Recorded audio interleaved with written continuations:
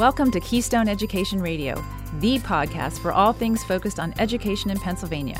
Now here's your host, Annette Stevenson. Today we're going to be delving into part 3 of our series on One District's move to equity, highlighting the progress incurred in the Erie School District. And this episode will be guest hosted by PSVA's Dr. Heather Bennett. Hello, my name is Heather Bennett. I am the Director of Equity Services for the Pennsylvania School Boards Association. Gracing us today is B. Herbersky, the Assistant Superintendent at Erie's Public Schools. How are you doing today? I am fine, Heather. Thank you for inviting me. So we are here to talk about equity and really just understand how one district has set the stage to embed the practice in every aspect of their school district. So I just want to first start off is, how do you define equity? What's your definition? So when I look at what we've done at Erie Public Schools and the work we've done recently in the past 2 years, we had a strategic plan where we brought all the stakeholders, teachers, students, administrators, community members, board members to the table. And what ended up happening was we found 5 goals that came to the surface. And one of them, of course, was equity and fairness. So when we define equity, we want equal opportunities for all students is one of the pieces, and educating every student and giving them opportunities that they may have not had. Mm-hmm. Absolutely. So can you define what your role is and how it has changed along with the strategic plan? Definitely. So as the Assistant Superintendent of Academics, one of the things Erie has gone through is really some major changes. We've had a huge budget crisis that took place over 8 years ago, and with that we did a lot of cuts. So a lot of the furloughs, we had to close schools. We did a lot of the legwork to try to become solvent.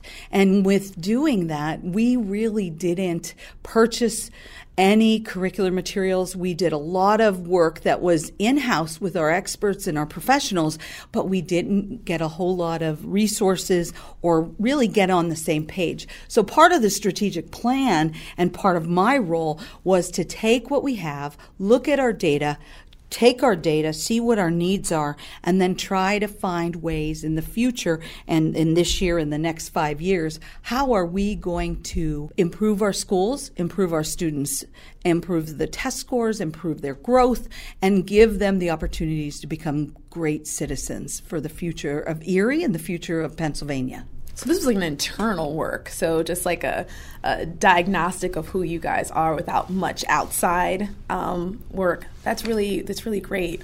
So how was that process? Was it hard? Was it emotional? Was it actually an opportunity for creativity? What was that process like for your district? When we solved the issues that rose to the top, it was very, very challenging. And the challenge was to really let the transparency of what people felt come to the top. So there were very difficult conversations. When we talk equity, there were some very difficult conversations. But our superintendent and the team and that entire strategic planning group said, we can't let this happen anymore. We need to close that achievement gap. We need to give our students the amount of pieces they need to grow and to be able to read by 3rd grade. So to just go over the 5 goals, the first goal is early learning, to make sure that we have students who are ready and able to be proficient in reading by 3rd grade.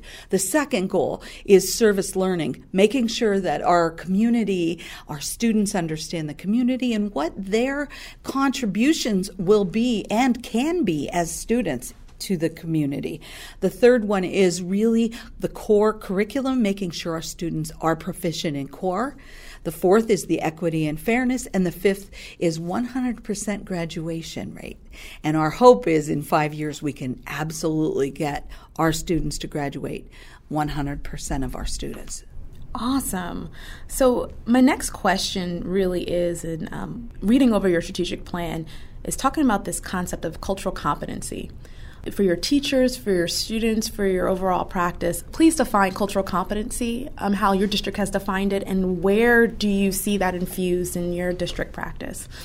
So part of Goal 4, what we've really looked at is what do our children need? Where are they at? And what are the things that we have to do? So for example, some trauma infused is a large piece. We have a lot of students who have had trauma in their lives. They don't even realize it. But the other piece is that there are teachers that have had trauma. And so we have trauma upon trauma. And so what are we doing to really build relationships in our classrooms between students and teachers and really working on problem solving? So we've really worked on positive school-wide support universally. We've given our administrative staff and our teachers opportunities to use some restorative practices, restorative justice, second step. All these are examples of working on social and emotional aspects of a child's life and of a classroom's life, because it is like a family, and you have to build relationships so students understand and feel that they can be themselves and trusted, and our teachers are trusted in dealing with issues so that they could actually then learn. So get through some of the barriers that are there and then be able to work on the academics. Can you please define restorative practices? Restorative practices, that's an example. We piloted in a few schools, and in one of the schools, they do what's called circle time. And so when they do their restorative practice, what they're doing is looking at situations that are occurring, and then they are trying to problem solve as a group with the knowledge base that it's okay to discuss, it's okay to talk. Some things happen sometimes, and they have to think of the solutions to make it better in that setting. So, for example, if someone's going on field trips, to sit prior to, like being proactive, let's sit and talk. What does it mean to go on a field trip? What are our expectations on our behavior? What are we looking for at the field trip? What are things like that? All of that proactive side, instead of having a reaction where we haven't talked about it and then issues take place at that field trip and then it's after the fact, whereas being proactive in restorative practices and restorative justice on all of those, that would be an example of that. And second step, what's second step? Second step is another form of practice. It is by the teachers. And it is, again, working on character building, working on problem solving, working on emotional and social skills for students. And it is done in the classroom. It's done by the teacher. And they spend a short period of time, and then the students learn the skills that are necessary to be active learners in their own life. Great. And so I really wanted to really get at this concept of providing programs that are for children and not done to them.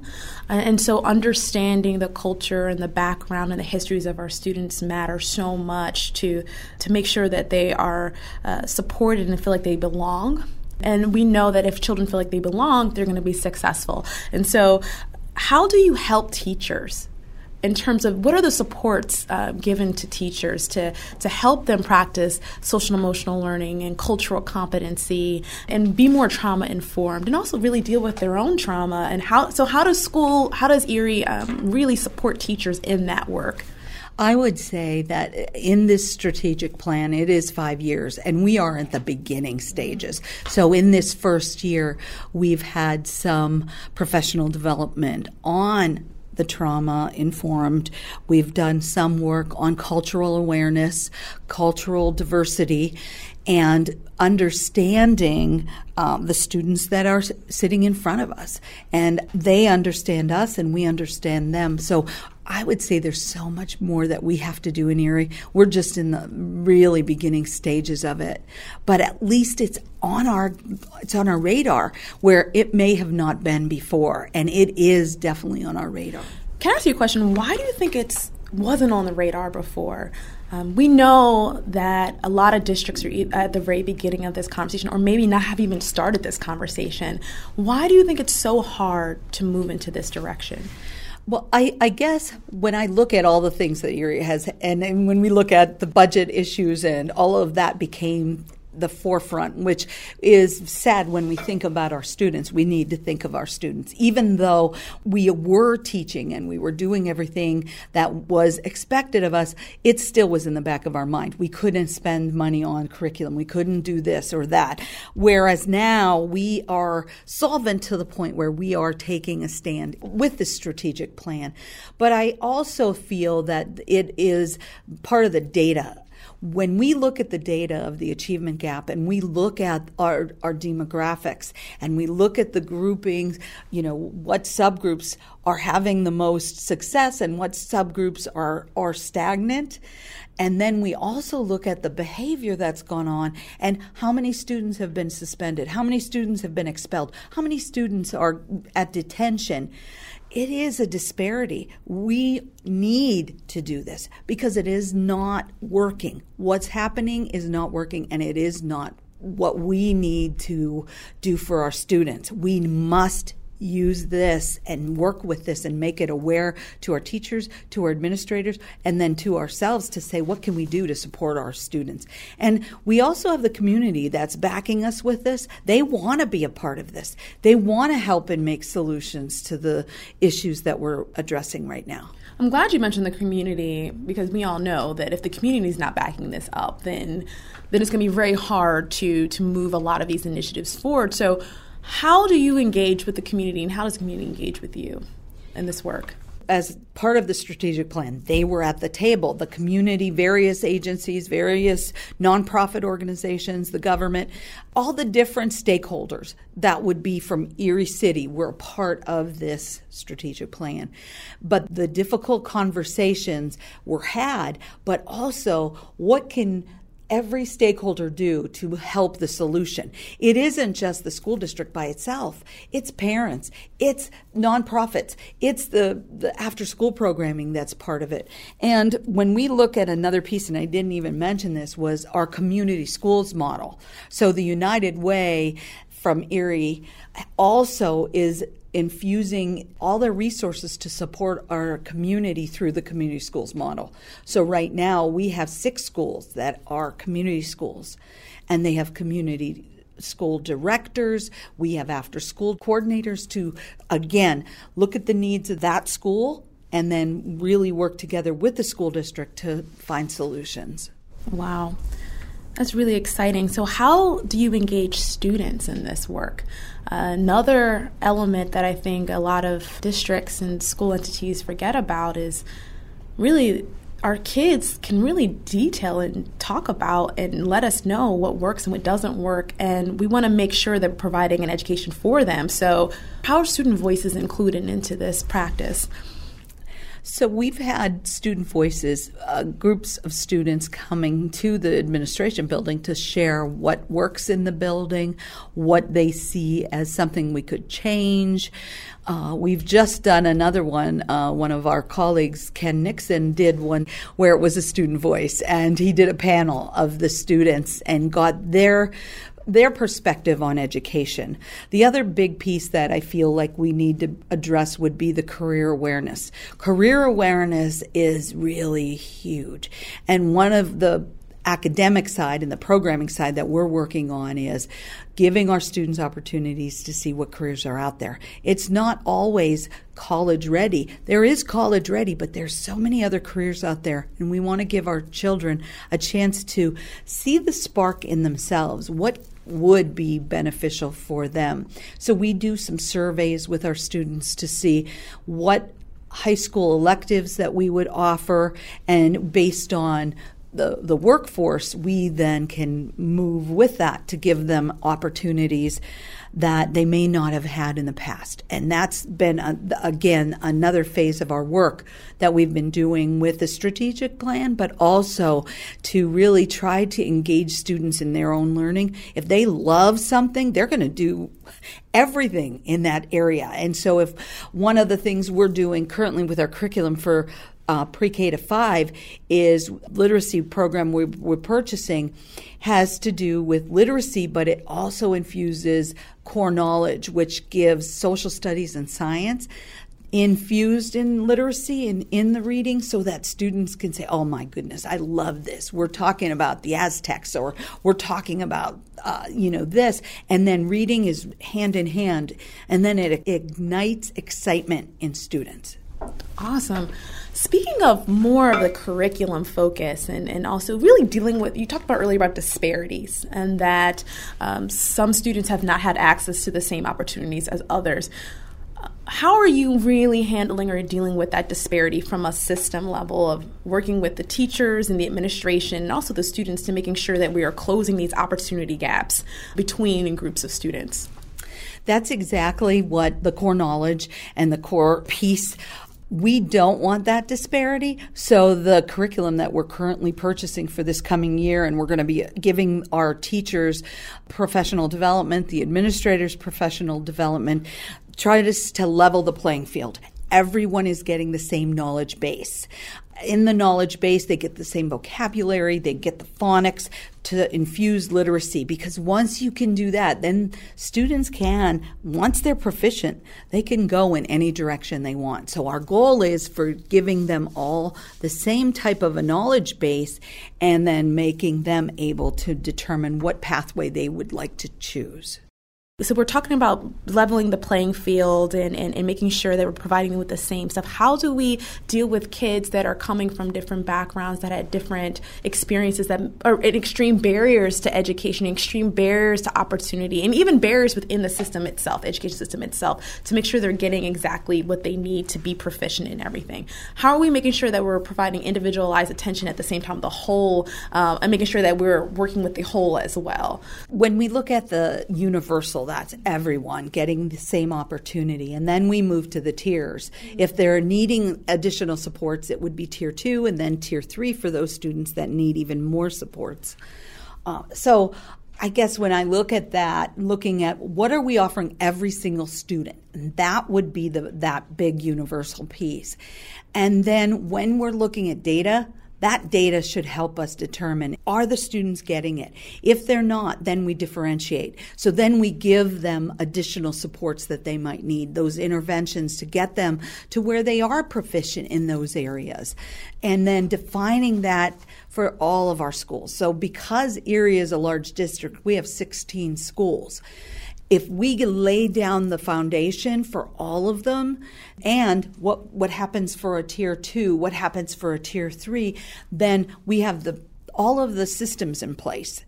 And then we work with our staff to make sure they have that systemic piece and then are able to then support all the students. One of the other things that we have added in the past 2 years is a part where, when you look at students, sometimes that large classroom isn't something that fits for them. So one of the things we've done in Erie is have our alternative programming, but it's not a punitive necessarily. There's a piece that alternative programs have to have, but there's a lot of students who the regular classroom is just not the right fit for them, and they thrive in the smaller setting, or they might thrive with cyber. They might need credit recovery. So we've been really working at that alternative side as well, and then additional supports to those students so they can succeed and then they can graduate. Again, that's looking at the needs of the students, not necessarily looking at the universal, but then let's see what can we do for those students who are not finding success. And then again, for that next tier, what are we going to do? We want them to graduate. We want them to be successful. So what do we do for those students? Wonderful. What would you like our listeners to know more about your district? What about your district that you think makes it special? Erie is a great city. Number one, we have wonderful students. Sometimes people have perceptions that there's a lot of violence in the schools or the education isn't what they would have thought of or hoped. I can honestly say, and I've been teaching and I've been a guidance counselor, a principal, an HR director, and now assistant superintendent. In my 34 years of Erie Public Schools, I am a big advocate for our children, and the children are our future. And so when I look at our schools, and if you ever came to one of our schools, it's a wonderful place. I have. Engaged. They're ready to learn. I had an opportunity to go to your school district. I didn't get to go and meet your students, but I got a chance to interact with your teachers and your staff, and it was really, really exciting to see the kind of movement forward. This work is hard. Definitely. It is very, very, very hard. And I was saying earlier, there's an external work, which is, I think, the practices and the programs, but there's an internal work that we as educators have to do in order to make ourselves, to humble ourselves, really, to really deal with our own issues of bias, our issues, and also recognize the lens in which we see ourselves and our children, because all of that has a huge impact on how we educate them. So I guess I wanted to ask you more of that. How are we really talking and tackling, and you talked about this earlier, but the cultural competencies piece, but really that internal work for our teachers and our staff to make sure that we're doing the work for ourselves, for our children? Sure. So regarding the cultural side of it, one of Ken's major pieces with his goal is the awareness of our implicit bias and the awareness of the disparity that's happening, and are the behaviors really behaviors that need to have the discipline side of it, or is it just students who are needing to learn how to be social? They have the skills, or do they need the skills? So what we've done is we've started with central office, and we've started with our administrators. So Ken has worked with one of the books. It's a study book that we're using, and he has had them do chapters where we've had the administrators come to the table and start that discussion. Because if they can start that discussion and be comfortable with that discussion, then when they get with their faculty, it'll be a lot easier for them to, a lot of times I think people get very defensive. And instead of getting defensive, looking at what we need to do as a school district or as a classroom or as a school to embrace the diversity in our children and our families, and embrace it and make it special. I mean, we look at an ELL student, for example. In some places, if you have another language that you know, that is like wonderful. But sometimes it's not looked that way in a school because they may not have English as their first language. And so we're trying to teach them English, yet they are very fluent in a different language. And we don't embrace that as a wonderful thing. And I think, again, we're talking about perception and we're talking about mindset. We need to change our mindset. We need to work on it to say, wow, let's take that wonderful opportunity and teach each other some things that we can do. Absolutely. I think it's at the heart of this whole practice is recognizing the brilliance in our children. Just really recognizing it, I think, is and the human dignity of our families and parents and communities. So you guys are doing this powerful work. So I really want to get an opportunity for you to disperse some advice for districts starting at the beginning level of this work. So what are steps you think would help move districts and schools towards equity? I think that those difficult conversations and not getting defensive, but showing the passion. I can remember 2 or 3 meetings where we split up into the goals, and the most amount of people were in goal 4. That told us a lot. Oh, wow. Just from that. Then they weren't done. Like, we would give them a half hour. Every group would get a chance to work individually in their teams. But as we continued, the discussions were so robust that they needed more time. And it was goal 4 that needed more time. What was goal 4 again? Yes. We all know that goal 1 and goal 3, dealing with curriculum and core, that's education. That's what we do on a regular basis. But for goal 4, and having the number of people in the community and the administrators and the teachers and the students sitting, discussing, what are we doing? How are we changing? We need to change. Those discussions showed us that is really important to us, but we also have to understand and accept our own bias and realize we are biased, and we have to talk about it. And it's not easy for people to talk about it, and not get defensive. And I think that we've tried that with our teachers 1 or 2 times, and it's not ending. We've got to continue that work. It is very continuous. And goal 4 is the equity, fairness, and justice for all learners piece. Yes. Wonderful. So what supports would you suggest? What supports did you use? Research, books, concepts, pedagogies that you use to move equity forward in your district? We use a lot of the research. We also had an excellent facilitator for the first piece of the strategic plan, and he continues to work with us on the strategic plan. Who is that? It's Mutuyu Fagbayi, and he has done work with the school district and with our strategic plan, but then he also works on the ways of continually having that discussion, continually to work with data, take the practices, and then what are the next steps that should be taken. And so we work on that on a regular basis. The other piece is we meet weekly as a team, our team.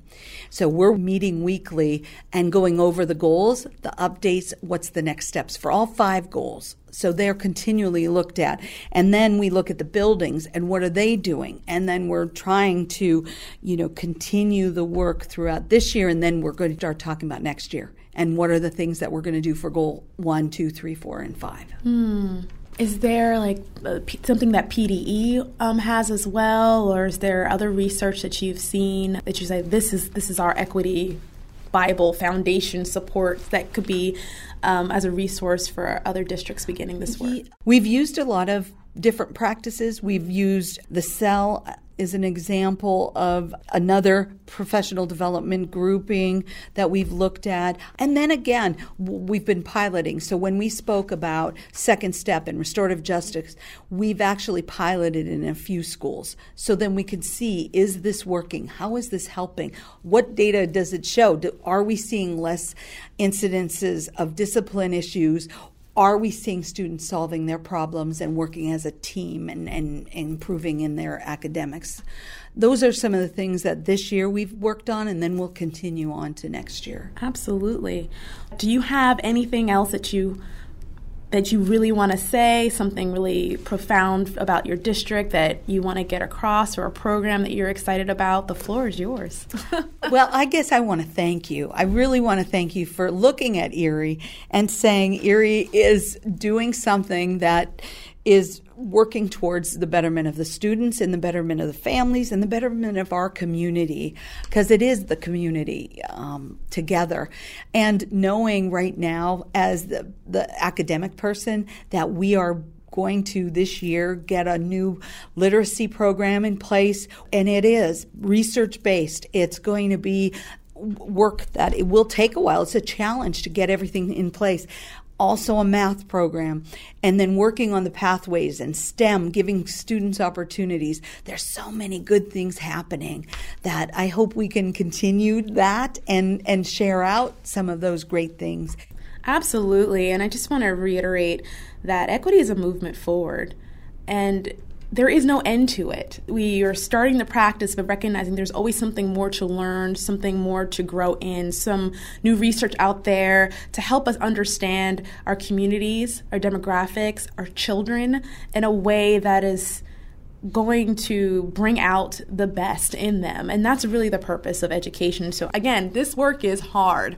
I really want to reiterate, it is hard, transformative work. And anytime you're having to do this, it's like going to the gym. You go to the gym for the first time, and then you're working out that leg muscle, and you haven't done it in a minute, and you're now sore, and it makes you not want to do it. Just keep pushing forward. It'll get stronger and better, and we'll start to really just change lives. So I just say thank you so much. Thank you. This podcast is produced by the Pennsylvania School Boards Association, and today's episode was brought to you in part by CM Regent and the Pennsylvania School District Liquid Asset Fund. Listeners, I encourage you to go to keyedradio.org to find out more on this episode and others. This is Annette Stevenson saying thanks for listening to Keystone Education Radio. The views and opinions expressed on the Keystone Education Radio podcast are solely the views and opinions of our guests and do not reflect the views and opinions of the Pennsylvania School Boards Association. Thank you.